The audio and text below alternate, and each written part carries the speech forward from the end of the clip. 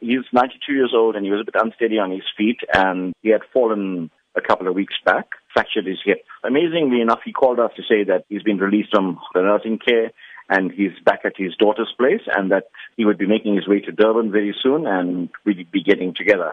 It's very sad that he passed away like this, but I also think that he lived till the age of 92, so when a person goes away at this age, we need to celebrate the achievements of his life. And he's left behind an incredible history of photography that tells fascinating stories. And we do understand that he was also a mentor to you. Talk to us about this relationship.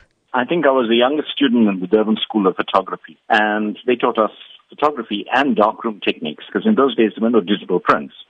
And I lived in a block of flats, and so I had no darkroom. And we needed a darkroom so that I could learn how to do darkroom printing properly. And Uncle Ranjith had a darkroom, and I approached him and said, can I use your darkroom because I'm studying. He knew my mom and my dad and my grandmother, so he said, Satish, you can use it, but I've got one rule. I like my darkroom to be clean, so you must leave it as you find it. I always remember that because, fortunately, I think I kept it in a very good condition because he continued letting me use it for quite some time.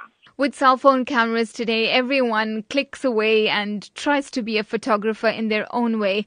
But for him, was it just about that, or did he see it as a craft and therefore was able to capture such iconic images? They say a picture says 1,000 words, but it only says 1,000 words if you've got the right person who takes that picture. And I think Uncle Ranjith was able to say more than 1,000 words in his pictures. There are pictures of Monty Naicker addressing a meeting and people surrounding him and the animated expressions on their faces that he captured tell a lot about those pictures. So I think he had the eye and the technique to be able to take that picture at the right time in the right place. And he covered a lot of things, from sport down to politics. Wherever he had the time, I know he would sit down and talk to the person to relax them. He had a very great sense of humor also. So I know he's done pictures from beauty queen pageants to terrorists, to people who were fighting for the freedom of the country. He's done photographs of virtually every single thing that we could think of.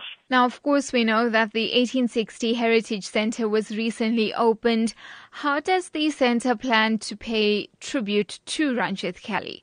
Our center was talking to him about hosting an exhibition of his work. And I think that we will go ahead with that idea and use that exhibition as paying tribute to him. Remember that in the center also we have different exhibitions. And since he covered so many different things, his photographs are on the walls already. So his name will always live on because people will always ask who took that stunning picture. And they will be told it was taken by that great photographer, Ranjith Kally.